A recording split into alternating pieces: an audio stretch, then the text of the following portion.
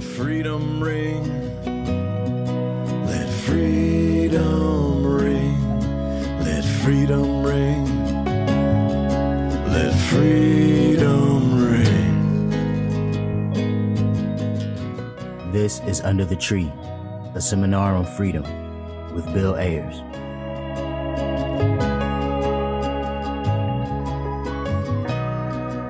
Welcome back to Under the Tree, a seminar on freedom.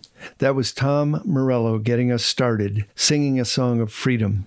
I appreciate Tom as a renowned artist and intrepid activist, a singer, a songwriter, and a guitar wizard.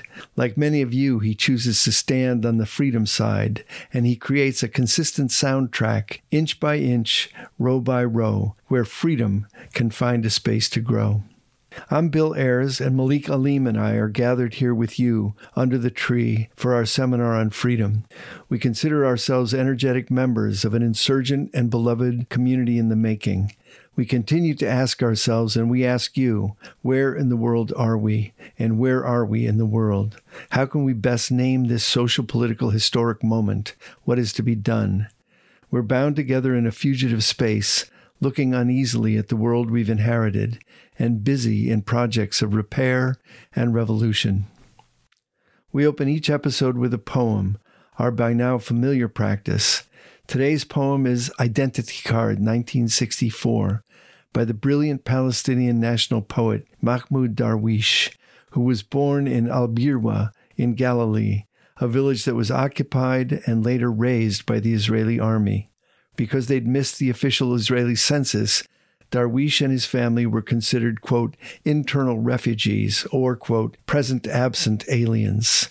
This poem was initially approved by the Israeli Education Ministry for use in high schools and later rescinded in reaction to a furor from the right wing that this poem, and Darwish himself, was dangerous and subversive. Here is the poem, Identity Card 1964, read by Malik Aleem. Write down, I am an Arab. My ID card number is 50,000. My children, 8, and the 9th is coming after the summer. Are you angry? Write down, I am an Arab. I work with my toiling comrades in a quarry. My children are 8, and out of the rocks I draw their bread, clothing, and writing paper. I do not beg for charity at your door, nor do I grovel at your doorstep tiles. Does that anger you? Write down, I am an Arab, a name without a title, patient in a country where everything lives on flared-up anger. My roots took firm hold before the birth of time, before the beginning of the ages, before the cypress and olives, before the growth of pastures. My father of the people of the plow, not of noble masters. My grandfather, a peasant of no prominent lineage, taught me pride of self before reading of books. My house is a watchman's hut of sticks and reed. Does my status satisfy you? I am a name without a title. Write down, I am an Arab, hair coal black, eyes brown. My distinguishing feature, on my head, a kufi topped by the yigal, and my palms, rough as stone, scratch anyone who touches them. My address, an unarmed village, forgotten, whose streets are nameless, and all its men are in the field and quarry. Are you angry? Write down, I am an Arab, robbed of my ancestors' vineyards and of the land cultivated by me and all my children. Nothing is left for us, my grandchildren, except these rocks. Will your government take them too, as reported?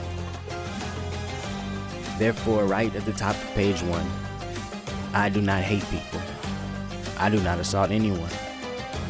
But if I get hungry, I eat the flesh of my usurper. Beware.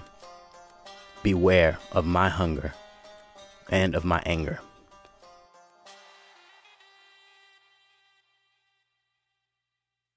That was Identity Card 1964 by Mahmoud Darwish, read by Malik Aleem. Our second regular feature is a stream of consciousness free write, where we encourage you to compose an authentic piece of writing from nowhere, the nowhere of the underground and the nowhere of utopia. Today we're shifting slightly and asking you not to write, but to draw. And here's the prompt. Draw a freehand sketch of the Middle East, including Bahrain, Cyprus, Egypt, Iraq, Iran, Israel, Jordan, Kuwait, Lebanon, Oman, Palestine, Qatar, Saudi Arabia, the Syrian Arab Republic, Turkey, the United Arab Emirates, and Yemen. Note specifically each place where you find a U.S. military base or presence, and pay close attention to the borders of Israel-Palestine. Okay, begin. We'll be right here when you get back. Email us at underthetreepod@gmail.com to share your response to the writing prompt, or if you just want to introduce yourself and build community. You can also subscribe to our YouTube channel, Under the Tree Podcast, for clips and interviews, and follow us on Instagram at Under the Tree Podcast. Are you an intellectual? I ask teachers this all the time, and they tend to squirm. Intellectual seems too lofty a title, something that they wouldn't even want to aspire to, but I disagree. We are all intellectuals. It's part of being human. We think, and we think about what we think. And for teachers in particular, being an intellectual and claiming that identity matters. The literary critic Edward Said, author of many books, including the notable Reflections on Exile and The Question of Palestine, explores the contested space of teaching and learning and research in much of his work, perhaps most pointedly in Representations of the Intellectual, in which he offers, in effect, a brief for the ethical and lively conduct of intellectual life. The book is crisp, concise, small in size, the perfect companion to cram into your backpack between your toothbrush and your bottle of water, and as necessary to daily survival as either of those. The intellectual, Said argues, must strive to become an individual endowed with the faculty for representing, embodying, articulating a message, a view, an attitude, a philosophy or opinion, to as well as for a public. For Said, this role has an edge to it, for the intellectual must recognize the necessity of opening spaces, raising embarrassing questions, confronting orthodoxy and dogma rather than producing them, and to be someone who cannot easily be co-opted by governments or corporations, and his whole reason for being is to represent all those people and issues that are routinely forgotten or swept under the rug. Said notes that the world is more crowded than it ever has been, with professionals, experts, consultants, in a word, with intellectuals. And this creates, as a central task, the requirement to search out and fight for relative independence from all manner of social and institutional pressures, to authentically choose oneself against a hard wall of facts. At bottom, Said argues, the intellectual is neither a pacifier nor a consensus builder, but someone whose whole being is staked on a critical sense of being unwilling to accept easy formulas or ready-made cliches or the smooth, ever-so-accommodating confirmations of what the powerful or the conventional have to say and what they do. This unwillingness to exceed cannot be simply a passive shrug or a cynical sigh. For Said, it must involve as well publicly staking out a space of refusal. Said speaks for a particular stance, a distinct approach to intellectual life. All intellectuals, he argues, represent something to their audiences, and in so doing, represent themselves to themselves. Whether you're a straight-up academic, a freelance writer, a down-and-out bohemian essayist, an itinerant speechmaker, an educational researcher, a teacher, a consultant, you represent yourself based on an idea you have of yourself and your function. Do you think you're providing a balanced, disinterested view, or are you delivering objective advice for pay? Are you an expert offering a high-level program evaluation, or are you teaching your students some indispensable truth? Perhaps you imagine you're advocating an eccentric, if important, idea. What do you want to represent? To whom? For what purpose? Toward what end? And in the interest of what social order? Said exhorts intellectuals to work on the basis of a particular principle he takes to be universal, that all human beings are entitled to expect decent standards of behavior concerning freedom and justice from worldly powers or nations, including all institutions, and that deliberate or inadvertent violations of these standards need to be testified to and fought against courageously. This might become a fulcrum for us, although it in no way lays out a neat road forward. Choose the way of opposition, and you do not inherit a set of ready-made slogans, nor a nifty, easy-fit party line. There are no certainties, and for some, this might prove difficult, perhaps even fatal, nor any gods whatsoever who can be called upon to ease specific personal responsibility or to settle things once and for all.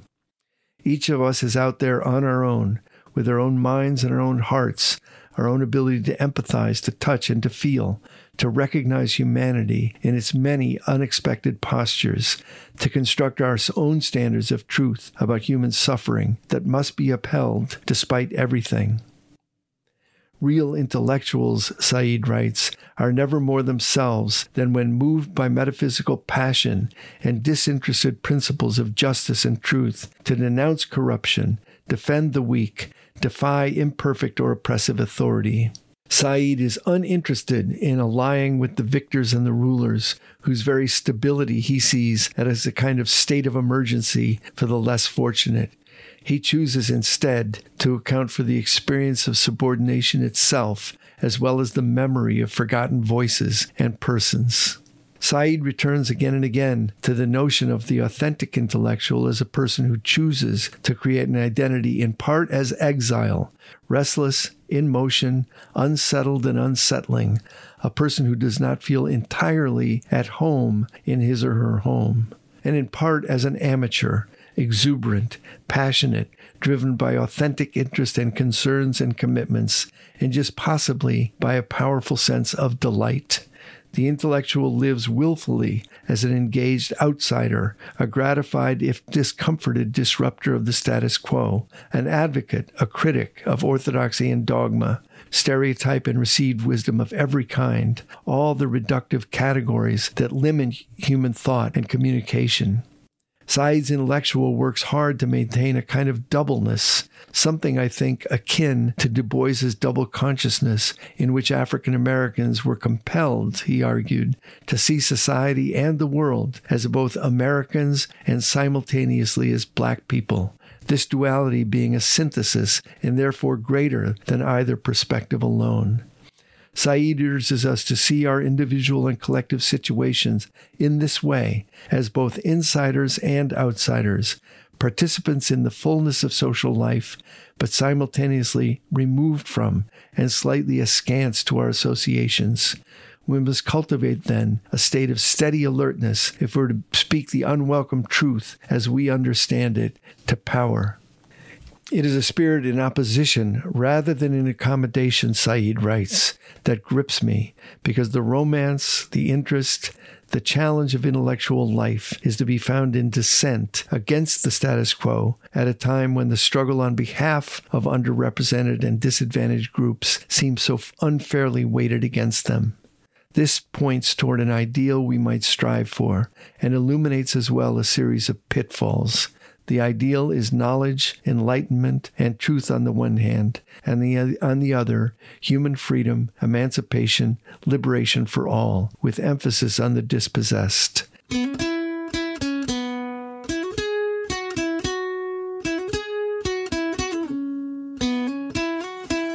It's time now for our guest speaker series, Activists, Authors, Academics, and Artists After Hours, where we talk to people who we hope will help us think more deeply and clearly about the world we inhabit, name this political moment, and take the necessary steps toward creating an irresistible movement for freedom and justice. We release our most radical imaginations and ask both what's going on and then, equally important, what is to be done. I'm grateful to be joined today by Rashid Khalidi, a longtime friend and comrade. Rashid is the Edward Said Professor of Modern Arab Studies at Columbia University, author of 7 books about the Middle East, including the acclaimed Palestinian Identity, and most recently, The 100 Years' War on Palestine. With his partner, the intrepid Mona Khalidi, he is the father of 3 brilliant kids and now 3 stunning grandchildren. Welcome, Rashid. Thanks, Bill. It's good to have you. You're, of course, a model. Many people know you. You're a model of an engaged scholar or a public intellectual. You comment regularly in the public square. You're interviewed everywhere. I see you often on Democracy Now! Or CNN or somewhere, and I read your op-eds. So I'd like to start in a place that's probably a bit off script for you, but very common for you and I when we're in conversation.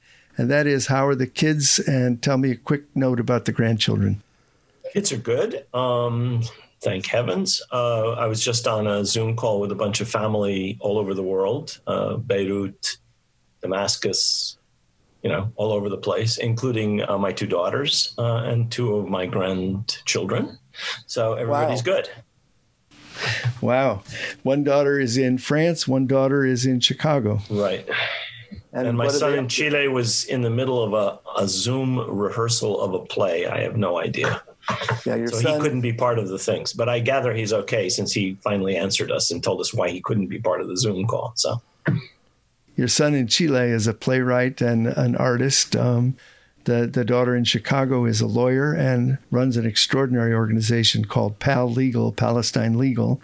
And your older daughter is in France, where she is an archaeologist, yes? That's absolutely right. That's the crew, an amazing crew. And for many years, we lived as a blended family, and I feel like they're almost my own kids. And we would call it a pod today, exactly. Yeah, today it would be a pod, exactly. One of the things that I was fascinated with in your most recent book, and we have to talk about that, but we have to go backwards and forwards. But your most recent book is dedicated to your grandchildren, and I think it's a very moving dedication. It says, "I dedicate this book to my grandchildren, Tariq, Idris, and Noor, all born in the 21st century, who will hopefully see the end of this 100 Years' War." What were you thinking when you wrote that dedication? Well, I mean, all my life and all my parents' life, we have all lived with this. Right. I was thinking a lot about an earlier generation as I wrote the book. I drew on my own memories, my parents' memories, things they told me, and things uncles and aunts and grandparents experienced, as well as others of those generations. And I'm thinking about my grandkids and hoping that they won't have to go a whole life living with this struggle. So that was my thinking. You call it the 100 Years' War, and while we're not going to be able to have the time to go into all 100 years, I actually would like you to talk a bit about that title.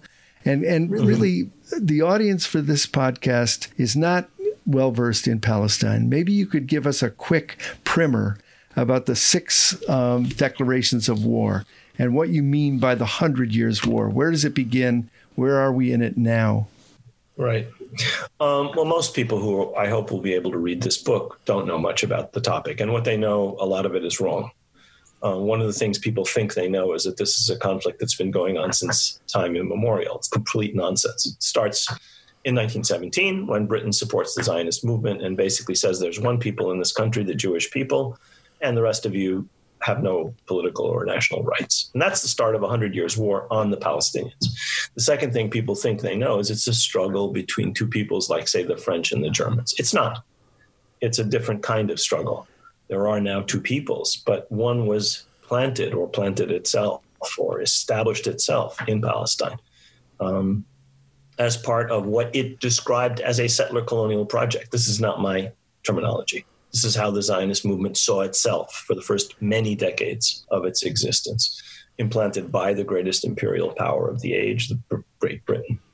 At that point, Rashid, what percentage of the population was Jewish in 1917? Approximately 5, 6, 7, maybe percent. Okay. We're talking 1917, the time of the Balfour Declaration. So this is an Arab country with a Jewish minority, most of whom had been there for ages, centuries, some of them, forever.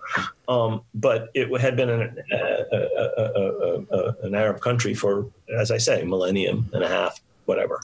The point is not what it had been. The point is that there was no conflict before modern political Zionism. There was no Jewish Muslim or Jewish Arab war going on for 100 years back, 500, 1,000 years back. Didn't happen. So this is a modern conflict arising from modern nationalism, modern settler colonialism and modern imperialism, 20th century. The Zionist movement starts formally in 1897, but it becomes what it turns into when the British support this movement. So that's the first declaration of war, the Balfour Declaration, when Britain says, basically, we're going to establish a Jewish national home in an essentially Arab country, and never mentions the Arabs or the Palestinians, except to say they can have certain limited rights, but not political rights, not national rights. So that's the first declaration of war. And I go through, I don't need to go through each of these declarations of war, but what I'm arguing is that this is not just a struggle between the Zionist movement and Jews and later Israelis and Palestinian Arabs. It's a struggle in which the world, the international community, the great powers, played a central role. You can't understand it without understanding the Balfour Declaration. You can't understand it without understanding how the United Nations partitions Palestine. Basically, the Soviets and the Americans pushed through a resolution which gives most of the country to what is still, in 1947, a Jewish minority. So the bulk of the country goes to a minority, established with the help of British imperialism over the preceding several decades. That's the second, I call that the partition resolution of 1947, a second declaration of war. And I go on and talk about others. 1967, you have a UN Security Council resolution, and I explain how this was not a resolution designed to resolve the conflict, quote unquote. It was designed to essentially do a bunch of things that aided and abetted Israel's attempt to establish itself in the place of the Palestinians. So I go through this 100 years talking about several what I call declarations of war, sometimes by Israel, but largely by international powers or by Israel together with the United States or another great power. So this, in many ways, you're describing how Zionism, takes off as a project in 1917. And it's how is Zionism like or unlike other settler colonial projects of that time or of today? Yeah, it's like every settler colonial project, it's unique, but it's unique in very specific ways. Most of the others are extensions of a mother country, of a metropole. French settlers in Algeria see themselves as France, and they make Algeria part of France. British settlers in Kenya see themselves as part of Britain. Zionism was an independent national movement at the same time as it was a settler colonial movement. And what I argue is, yes, you can walk and chew gum at the same time. It's not an either-or proposition. It was a result of European anti-Semitism. It was a result of the desire of many Jews to have a homeland in Palestine. All of that is true. But that doesn't negate the fact that it could only have been established with the aid of British imperialism, and it saw itself and was a settler colonial movement on the model of what was going on in Algeria or East Africa or other parts of the world.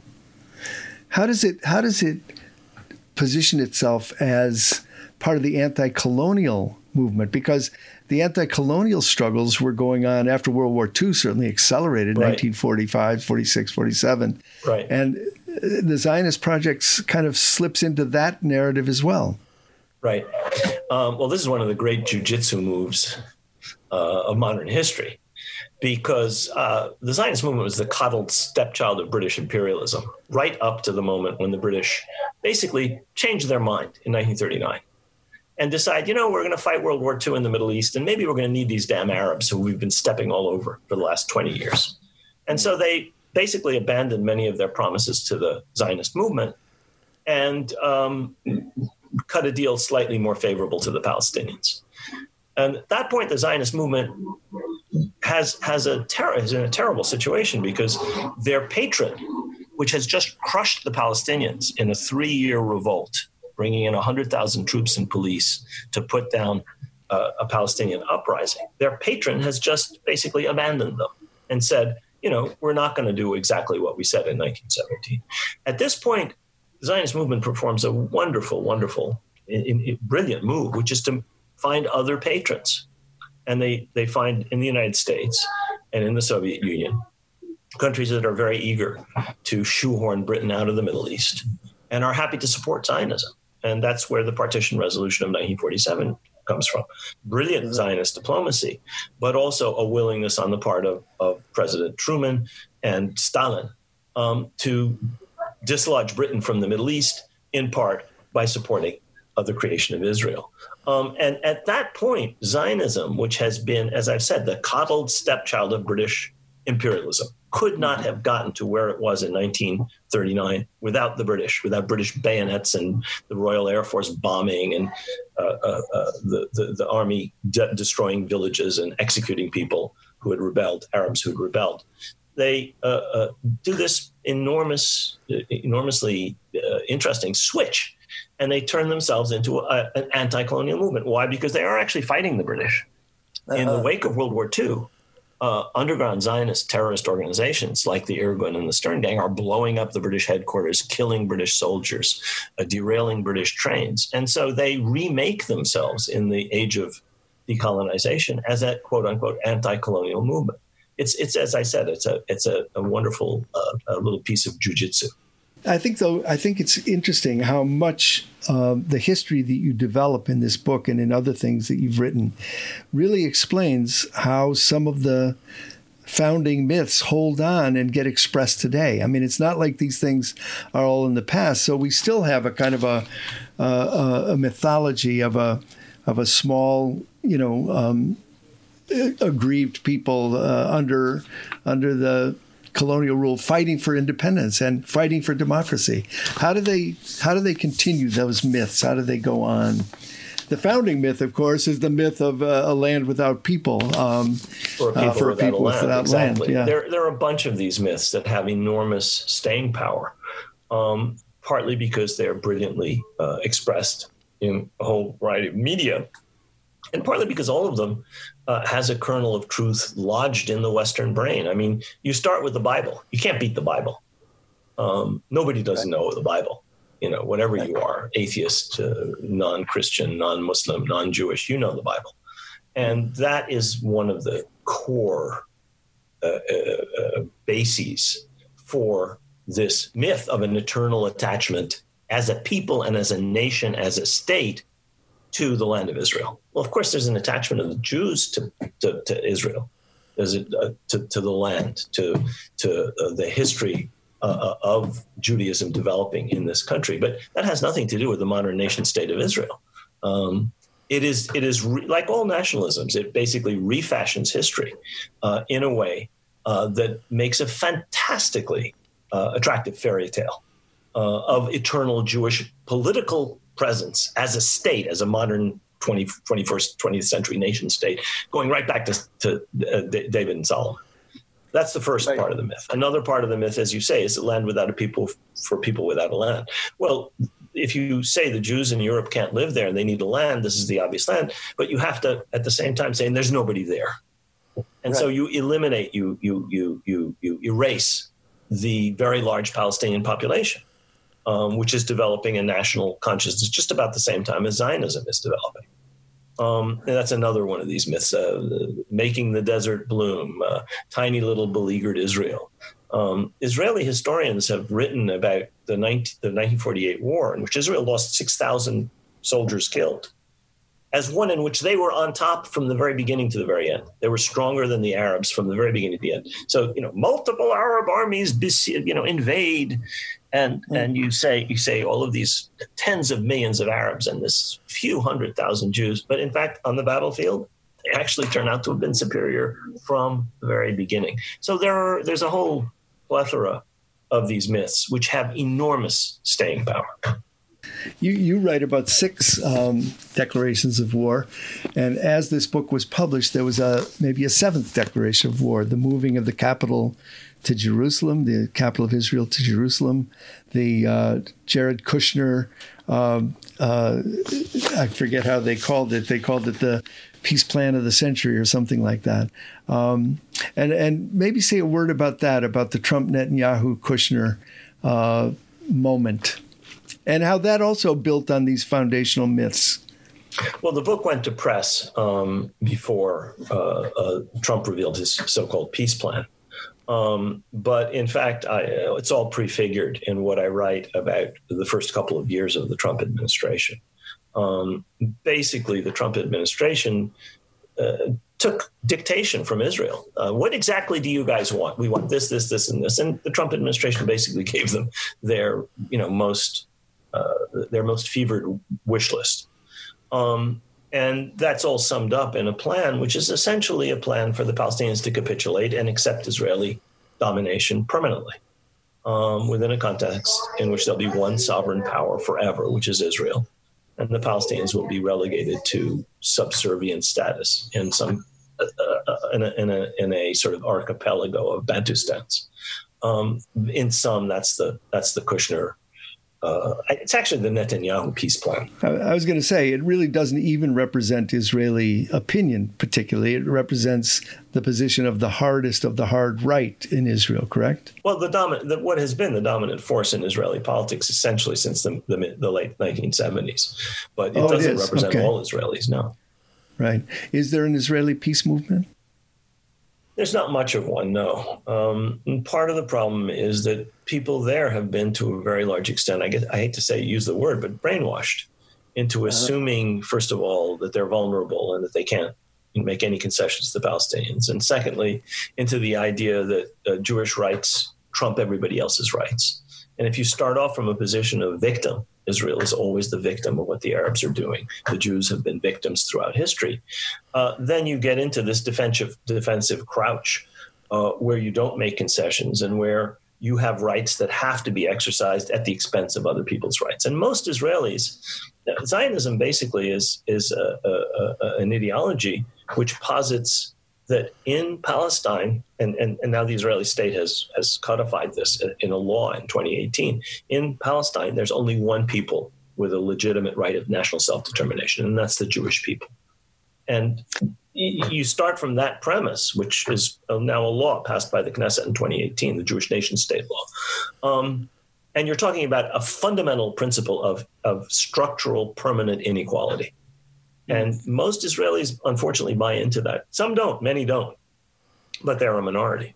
But it really raises the question. That 2018 law is quite draconian and I think if you said to most Americans, would you support apartheid in South Africa? I mean, in South Africa, no. How about in Israel? No, we do not support. We tend to be people who think in terms of, even when we can't live up to it, we think one person, one vote makes sense, equal rights, and so on. I think you should be careful about this because it's very clear there are a lot of Americans who don't believe that. Well, of course.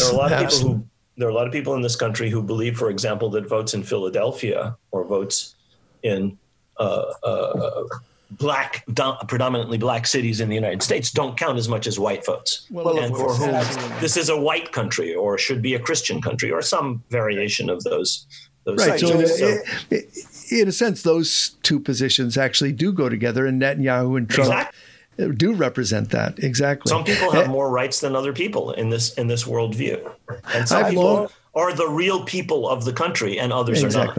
Exactly. And I've long thought that the founding myth of America goes very hand in glove with the founding myth of Israel, a people without land for a land without people, right. And the kind of ethnic cleansing and erasure of the indigenous population. And that's very similar.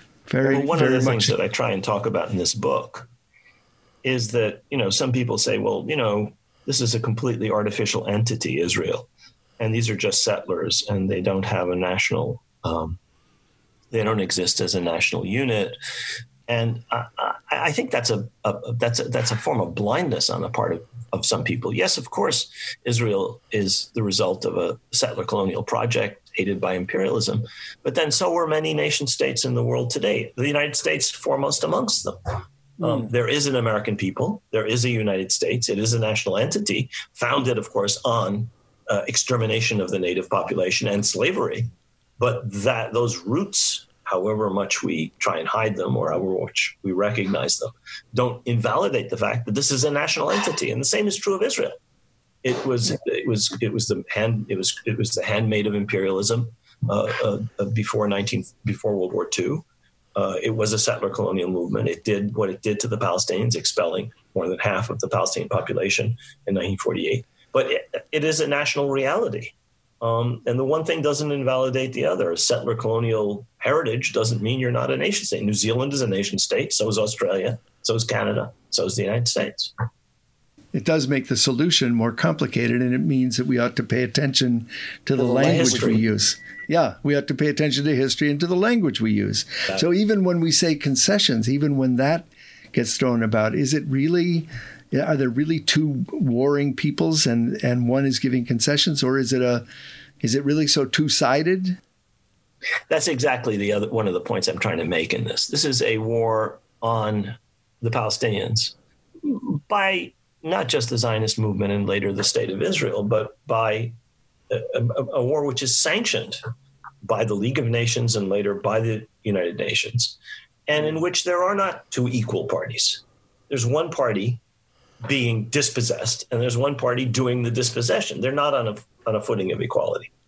They're not like the Germans and the French. This is not an age-old conflict between two peoples who are, well established. It's a conflict essentially which has those characteristics of a settler colonial war and of a war supported from the outside. Israel operates on a unique basis in the world. It's not just the almost $4 billion annually that we support the Israeli war machine with.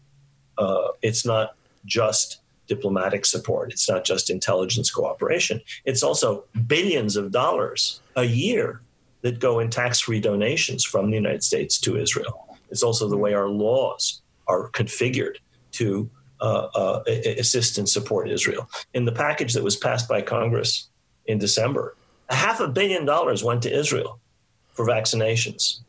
Wow. People in this country are having trouble getting vaccinations. Israel has the highest rate of vaccination in the world, thanks to our tax dollars.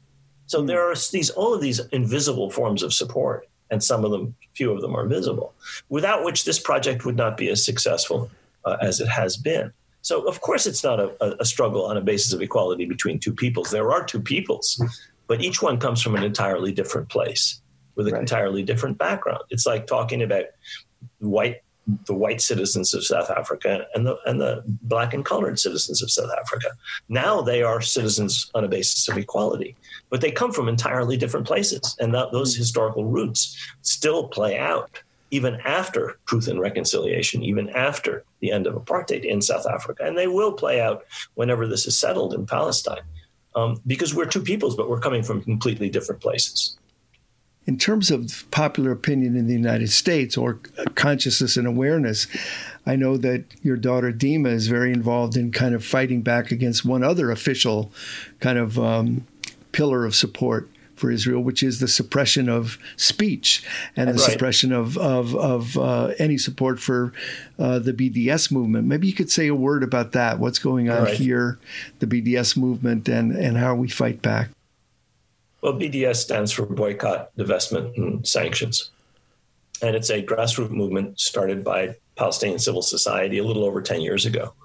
A nonviolent movement entirely as well. Nonviolent, in the tradition of great boycott movements, Gandhi, Martin Luther King, the lunch counter boycotts and the bus boycotts in the South. But going right back to Irish independence movement, which is where the term boycott comes from. Irish peasants opposed to British colonial settler landlords boycotted the land agent of some lord whose name was Captain Boycott. So this is a historic weapon of the weak, a nonviolent weapon of the weak against their oppressors. And there are people trying to shut down boycott, divestment, and sanctions on the entirely spurious grounds that it is, quote unquote, anti-Semitic, or poor little Israel is being singled out. And it's as American, boycott is as American as apple pie. I mean, where would the civil rights movement have been without boycotts? Where would South Africa be without where would Gandhi have been without boycotts? Where would the Irish have been without boycotts? It's, by the way, a tactic the Irish used from the 1880s right up until their independence in 1921, alongside a bunch of other tactics, of course, some of which were violent.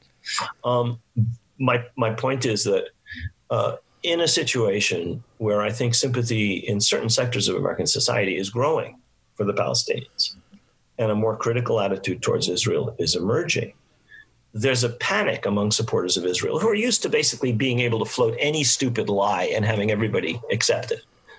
There's a panic amongst them because some of their ridiculous assertions are no longer accepted.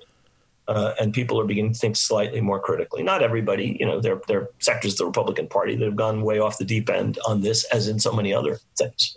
But among Democrats, among young people, among the younger sector of the Jewish community, in churches, in some unions, there is now more openness to thinking about some of these issues. And this is driving them crazy. And their reaction is not to meet the arguments, but to shut down debate. I see.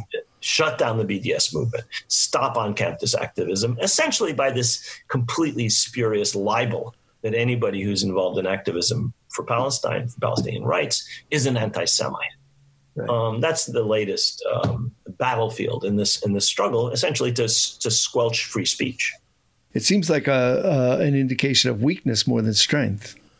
The funny thing is we're talking about very powerful organizations, some of them rooted in the Jewish community, some of them rooted in the evangelical Christian community, some of them in Israel, and some of them in Europe with almost unlimited funds. I mean, you have billionaires like the late Sheldon Adelson, who contributed a ton of money to these things, and many others. Haim Saban, big cable guy who made a ton of money off of cable, is one of the biggest donors to the Democratic Party. These guys have put literally millions and millions and millions of dollars into this. So the interesting thing is that they're panicking in spite of the strength of these institutions and the amount of money that they have. And they have hot and cold running lawyers filing frivolous lawsuits, right and left, which are meant to take up people's time and divert people and waste their energy.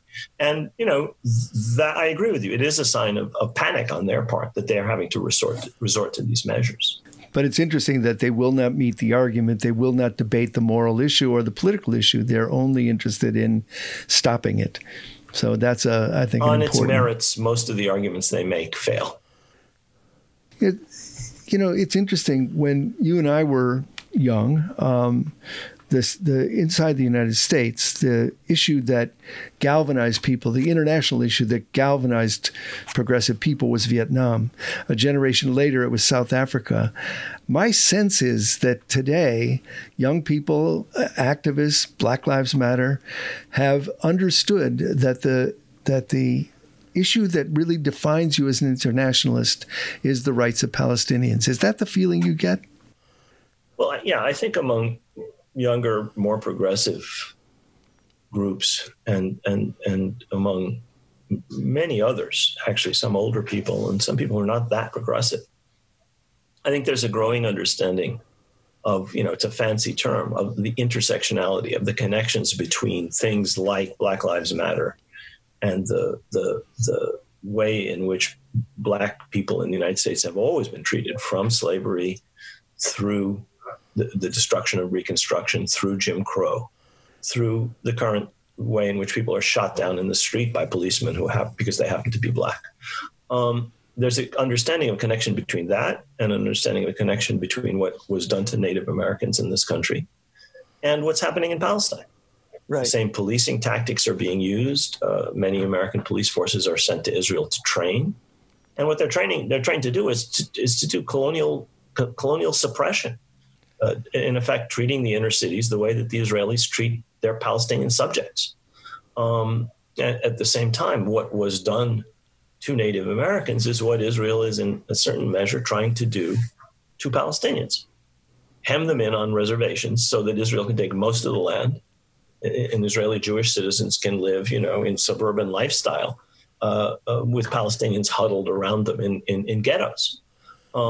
It very much what was done in this country or in Canada or in Australia to the indigenous populations. So I think people are understanding that there are connections like that. They're not the same. The United States is not the same as Palestine or Canada or Australia, but there are similarities and people are understanding that. And Vietnam is not the same as the United States and South Africa. But I think it's interesting, for example, that a portrait of George Floyd is painted on the apartheid wall in Israel, or right. The fact that the Palestinian liberation movement sent greetings of solidarity to the young people in Ferguson. I think right. This is as well as tips noteworthy. On how to deal with tear gas manufactured by the same people who send it to Israel and give it to the police department in Ferguson. Exactly. I'm going to shift gears a little bit. You are the Edward Said Professor at Columbia University, and Edward Said was certainly a mentor to you and a friend and a giant. Maybe you'd say a word about Edward's legacy. And one of the books you gave me many, many years ago was The Question of Palestine by Edward Said. Maybe you'd say a word about Edward's contribution and walking in his footsteps. Right. Well, Edward Edward and a couple of other people, but Edward preeminently, was perhaps the first person who was able to present a Palestinian narrative to the American public through his writings, through his media appearances, through his activities on various levels as a public intellectual at universities and all kinds of forums all over the country and globally, actually. And he had a remarkable understanding of both the Palestine question, an open-minded and humanitarian understanding of it. He had an understanding, having lived much of his life in the United States, of where Zionism came from, of what anti-Semitism was, of how American Jews felt. And he was able to speak to them in a language that was remarkably effective, which, again, explains the incredible ferociousness of the attempt to shut him up, because he was so effective. I mean, he operated on multiple levels. I mean, he was a literary critic and a cultural critic who created almost a field or several fields and influenced several others in academia. We don't need to talk about that, but he revolutionized the way we think about Middle East studies. He revolutionized many people's understanding of literature and its connection to political contexts. He post-colonial studies, even though he later repudiated many of its ideas, essentially is a development of some of his ideas. And I could go on and on and on. On top of that, he wrote about Palestine in a way that nobody else had ever done. Right. And he talked about, he put forward ideas that nobody's really ever, he said, one of the things that's so striking is in a situation where the only people who are allowed to talk are people who speak on behalf of Israel. Palestinians don't have what he called permission to narrate. Right. If they allow us to say anything, they put somebody else next to us. So you would not have somebody who is talking about, the problems of incarceration together with somebody who's a member of the prison guards union. You wouldn't have somebody talking about the Holocaust having to be paired with a Nazi. You wouldn't have somebody talking about Jim Crow paired with, a segregationist. But if you're a Palestinian, you can't get up to, no, we have to have something. We had a case like this at Columbia weeks ago. I remember. Where a group of students wanted to bring a panel, I forget on what. And a faculty member objected. You have to have balance. You wouldn't have balance on you wouldn't dream of talking about that with any other topic. But on this, you do not have permission to narrate. You can't speak independently. It has to be balanced by the other point of view. This is the kind of thing that he figured out and elucidated in a way nobody had ever done before. Some of what you're explaining comes from a book that I ask my graduate students to read, which is Representations of the Intellectual, which I think is one of the finest books. Very simple. It's his lectures from the BBC collected as a book. Brief lectures, right. Yeah, it's very brilliant. But the other thing about Edward as a model is I've often thought the Palestinian people never had a more firm and powerful champion than Edward Said, and the Palestinian leadership never had a harsher critic. And there's something about that balance that I admire so deeply, the idea that you could be both. He loved this idea of speaking truth to power. It's central to that book that you mentioned, Representations of the Intellectual. He himself did exactly what you said, which is to say that even as he was by far the most eloquent advocate for Palestine, he was probably the harshest critic of the Palestinian leadership, even as he was talking to them and trying to work with them, and later on when he just gave up on them. Right. So he was speaking truth, limited power that the Palestinians have. He was speaking truth to power on that level, just as he was critiquing American foreign policy or Israeli policies. But that's really the point, isn't it? That you have to not only oppose the dogma and the authoritarianism of the enemy, you have to oppose your own dogma. And he was a master of that. He was a master of that. Two other books you gave me over the years, and we gave each other books for many, many years. One I'd like you to refer to is, say a word about, is Palestine Walks. And the second is the book. You're talking about Reza Shahadi's book. Yeah, Raja's book. Yeah, and then the book. second book you gave me was Khirbet Kiza. I may be pronouncing that wrong. Am I pronouncing that? By an Israeli, yes. Yeah, maybe say a word about those two books, and then I want to move on to a couple other things. Khirbet Kiza, I'm forgetting the author. His name is Yizar. Yizar's book, Khirbet Kiza, is about the disappearance. Right. At base, it's about the disappearance of Palestinian villages.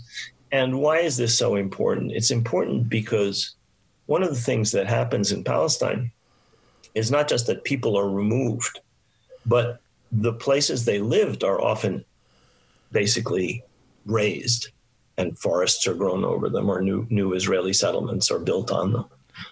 And then the names are changed. Right. And the history has changed. So it's total erasure. Complete erasure of a history, a culture, a people, and the material signs of their existence in that place previously. And that's what this is. It's a wonderful book. It was published, I think, in the 50s in Israel, in Hebrew. But he was a foot soldier. I mean, he witnessed. Right. It's not the thing that's so striking about the book is it's very deliberately, calmly descriptive. It's not a screed and it's not an ideological book. It's the description of the disappearance of a village and a people.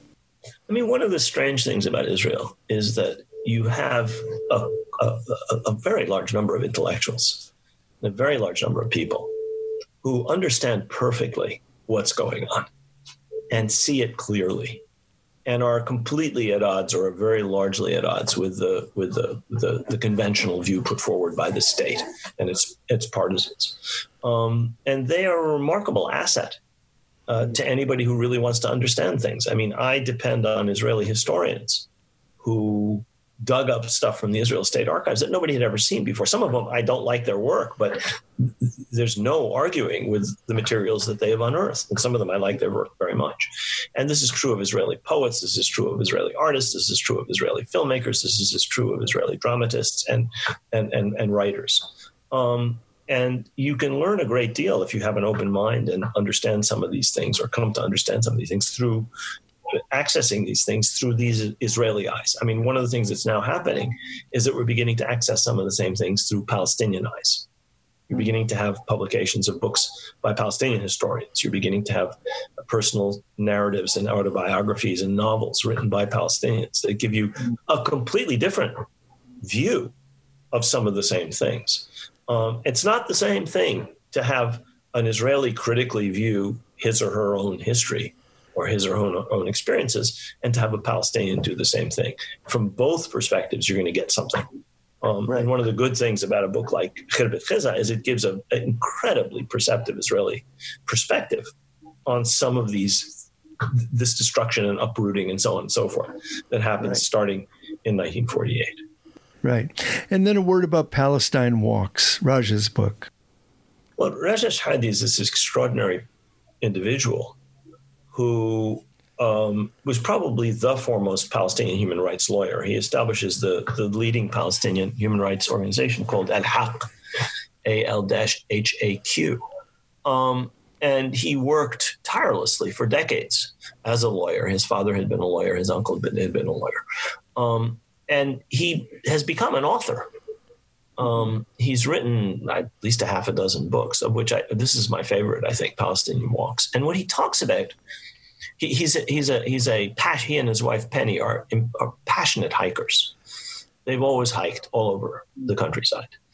And he talks about how hard that is in some respects today because of what has been done to the countryside as a result of colonialism, as a result of this settler colonialism, which has taken over and closed off so many spaces to Palestinians in order to create an essentially Jewish space, Jewish-only space. I mean, it's a hard thing to say, but that's what they've done. That's what's meant. That's the intended objective of this settler project inside the occupied territories, inside the occupied West Bank. And it's not a political book. It's a book about hiking in Palestine. Right. And you can't hike in Palestine without the politics intruding. And it very gracefully brings them in, though that's not his main objective. And the interesting thing is he won this enormously important prize with this book. I'm forgetting the George Orwell Prize. And the book was enormously successful all over the world, except in the United States. Right. For some reason, the book just died. It disappeared. Right. Well, thank you for giving it to me, because I am devoted to it, and I've given out copies as well. I think it's extraordinary. And both of these books are really books that are not overtly political books, and yet have a absolutely huge detonation of political understanding when you read these elegant descriptions of the normal aspects of life. They're both by very fine writers. I think that's what drives why they're why they have such an effect. Very compelling and very, very detailed. But speaking of fine writers, you are really a fine writer, and your histories are easy to read from, non-intellectuals like myself. I find your writing very compelling. You're a storyteller, but this book is different than any of your other books that I've read. And in this way, this has memoir in it. This has your personal story and the story of your family going back generations. Maybe say a word about why this book takes that turn toward personal essay. Well, let me start by saying, if you listen to my harshest critics, the harshest of whom is my wife, Muna, you would not say I'm a very good writer. I've been blessed with at least two very good editors, one of whom you introduced me to, Helen Atwan at Beacon. Right. And the other, Riva Hacherman at Metropolitan, who, by the way, was Reja's editor and the editor of many of my favorite books by Israeli and Arab authors. So I've been very lucky in my editors. This book is different than anything I've ever written because I didn't write it as a conventional history. All the others I wrote within the very constraining confines of how historians are supposed to write. You're supposed to rigorously exclude yourself from the narrative. You write in the third person. You try and tell a story from the documents, from your sources, and that's all you're supposed to do. And everything else I've written, even those books that were meant for a general public, like Resurrecting Empire, where I'm trying to influence people to understand how the United States going to war in Iraq is founded on this history. So it's a historical book, but it's intended to affect people, and it's written with a sense of urgency that some of my other books are certainly not written with. This one, however, 100 Years' War in Palestine, is different in that, as you say, I'm incorporating material not just from family memoirs and not just from other people's memoirs who are not members of my family, but also from my own personal experience. So I start the book with a letter written by an ancestor of mine to Theodor Herzl, the founder of the Zionist movement. I start another chapter is full of stuff from my uncle's memoirs, or from my wife's grandfather's memoirs, or from the memoirs of somebody I knew very well, Yusuf Sayyid. So I use a lot of personal material that I have access to from my own family or friends. And then I bring in my own personal experiences, increasingly as the book goes on. Obviously, I wasn't born in 1917 or 1939 or 1947, but I described something my father told me that happened in 1947. That particular story, maybe we could stop there for a minute. And when you were about 19 years old, your father called you in. Right. And it was near the end of his life, and he wanted to tell you, and he told you to pay close attention. Maybe just tell that one story, because it's emblematic of what the book does. Yeah. He was terminally ill, and he knew it. He'd had cancer, he'd had a recovery, and then he'd had a recurrence, and he knew he was done for. We didn't know it, but he knew it. And so he calls me in and he says, sit down, listen. And he tells me this story about something that happened to him in 1947 when he was in the Middle East with my mother and was on his way from Jerusalem to Amman to meet with then Emir Prince Abdullah, later on King Abdullah, the founder of the Kingdom of Transjordan, Jordan today. And he was going to tell the king about a project that he was working on with other Arab Americans. And his older brother, my dad was the baby of a family of 9 brothers and sisters. And his four eldest brothers were officers in the Ottoman army when my dad was born. So there's like a generation between my eldest uncles and my oldest aunt, and my father, who was born in 1915. So when his older brother calls him, it's, he immediately goes and sees his brother, who at this stage is one of the leading Arab politicians in Palestine. And the Palestinians are in a dire strait situation. And this is November 1947. And he goes in and my uncle tells him, "You're going to go to Abdullah, right? You're going to go visit him." He says, "Yes." He says, "I want you to take a message." And he says, "What's the message?" He says, "Tell Abdullah, thank you very much for your offer to extend protection to us." There's a word in Arabic, wasaya, means protection or control. "Thank you very much. We can't accept."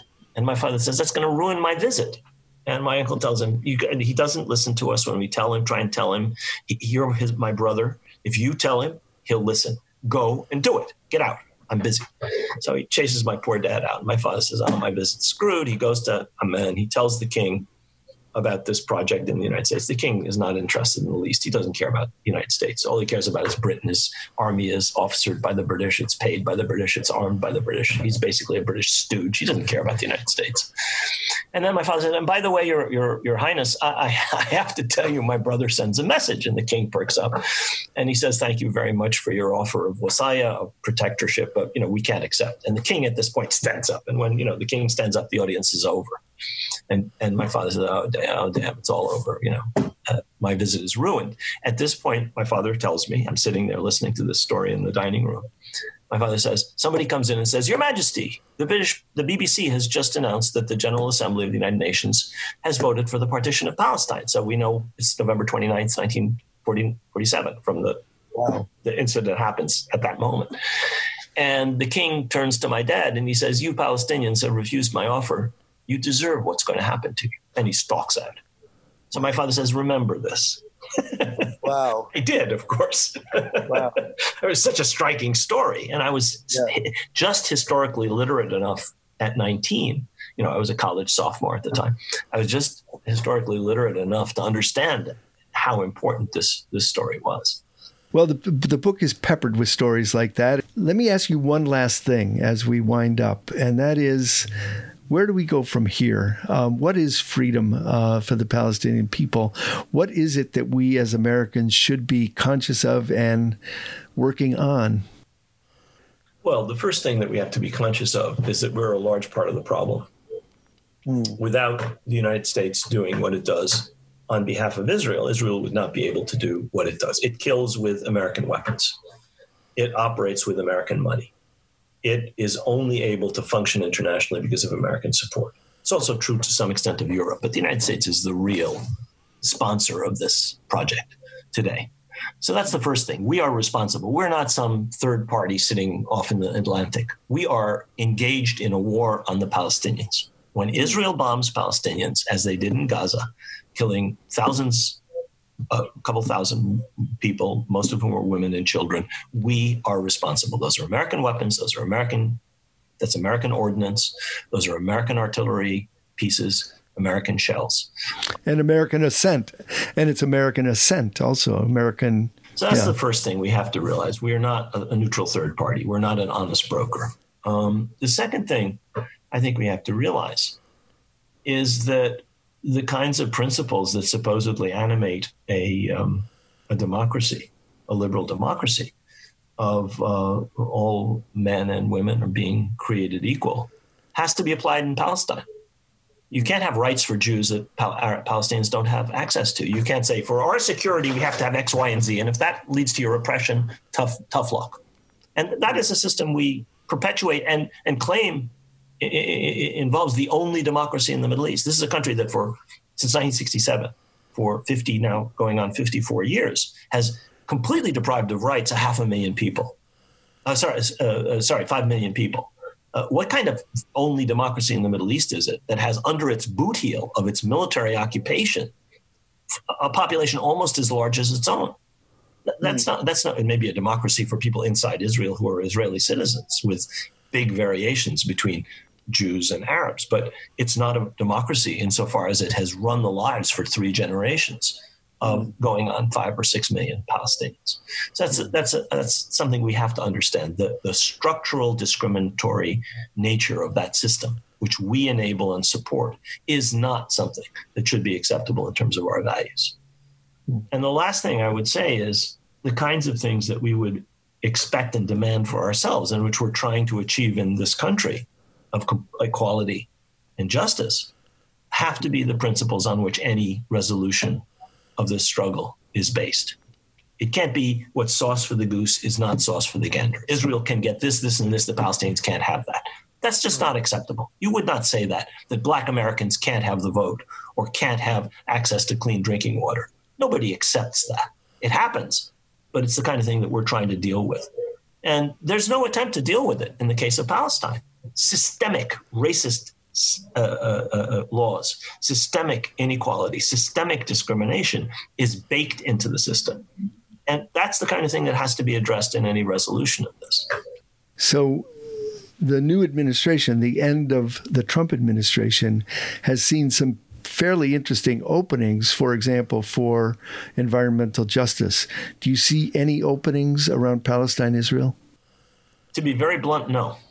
Okay. There are a couple of openings in the Middle East. I think that the change in policy on Yemen or towards Saudi Arabia is a positive thing.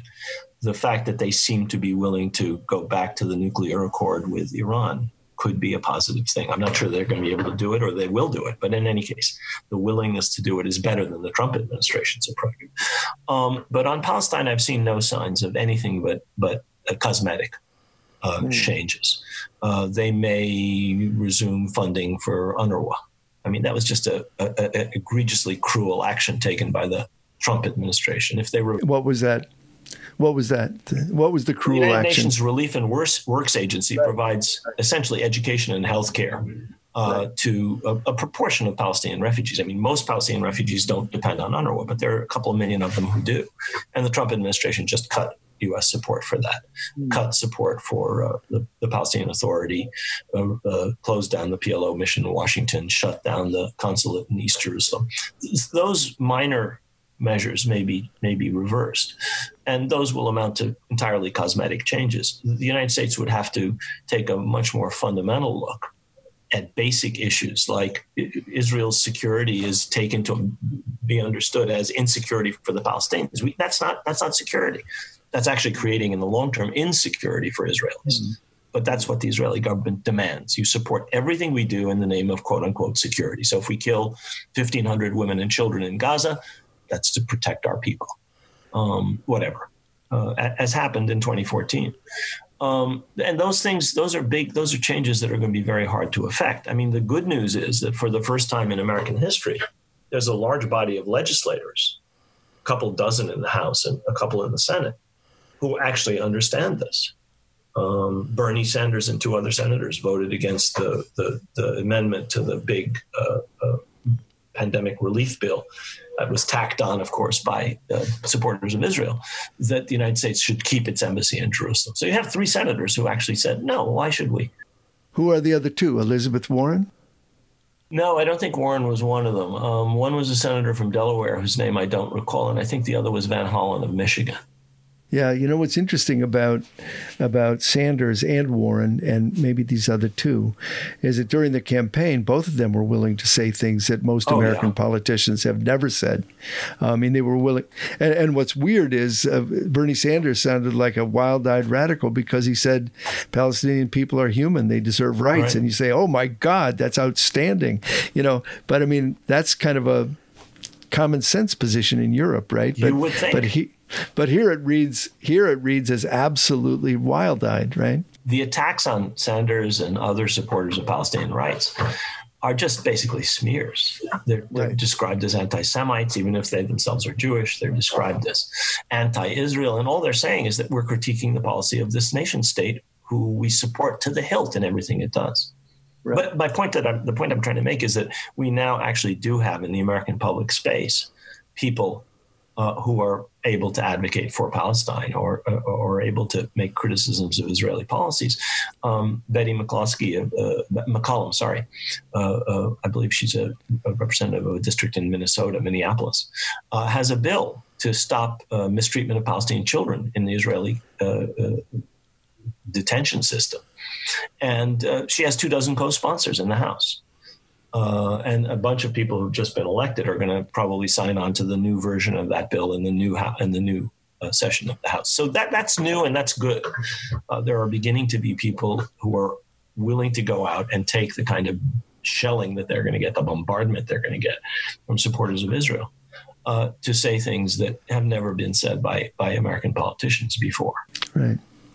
But, as somebody who believes that we need to build power from below, I guess I think that you're giving us a couple of very important pieces of advice, and that is we have to speak outward, we have to speak openly, we have to talk about the rights of Palestinian people just like any other people, and we have to get through the myths that Israel has generated and that the United States government generates. And one way to do that is to speak up, speak out often. I think many of the Black Lives Matter folks are doing this. And I also recommend that people pick up the 100 Years' War on Palestine as background and really a text that can take you to where you need to go in terms of developing a narrative to counter the retrograde stuff that we're fed every day. I mean, this is something I say to people. They say, what can I do? And one of the things you can do is to inform yourself, to just become better informed. There are multiple sources. You can read my book or you can read other books. But it's really, really important. This is a campaign, a war, a struggle in which misinformation, disinformation, mythology is essentially at war with, a reality-based view of the world. Exactly. In Palestine. And it's really, really important to understand that reality, however you get to it. Well, and I think it's worth noting, Rashid, that at this moment when we're having a fight in this country about what is the truth, it behooves us to say, let's look at the world through different eyes. Let's understand our larger truth and not be whipsawed by propaganda, which is what we've been all these years. Listen, I can't thank you enough for joining me, Rashid. It's been great seeing you and talking to you. I've learned a lot, and give Mona my best, and let's have a dinner over Zoom very soon. Thanks for giving me the opportunity. Talk to you soon, Rashid. I hope so. Take care. Say hi to Bernadine. I will.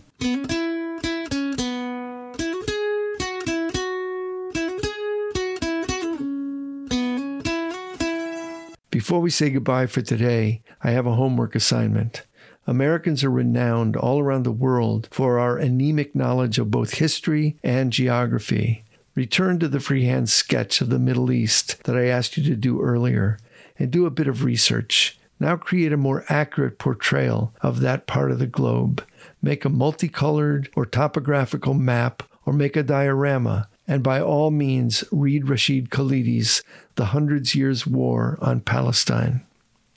Okay, you all, let's dive into the wreckage and swim as hard as we can in the direction of our dreams. Let's stay all the way human. Thanks to our friends Damon and Daniel from the podcast Ergo, and to Malik Alim, producer, engineer, and co-conspirator.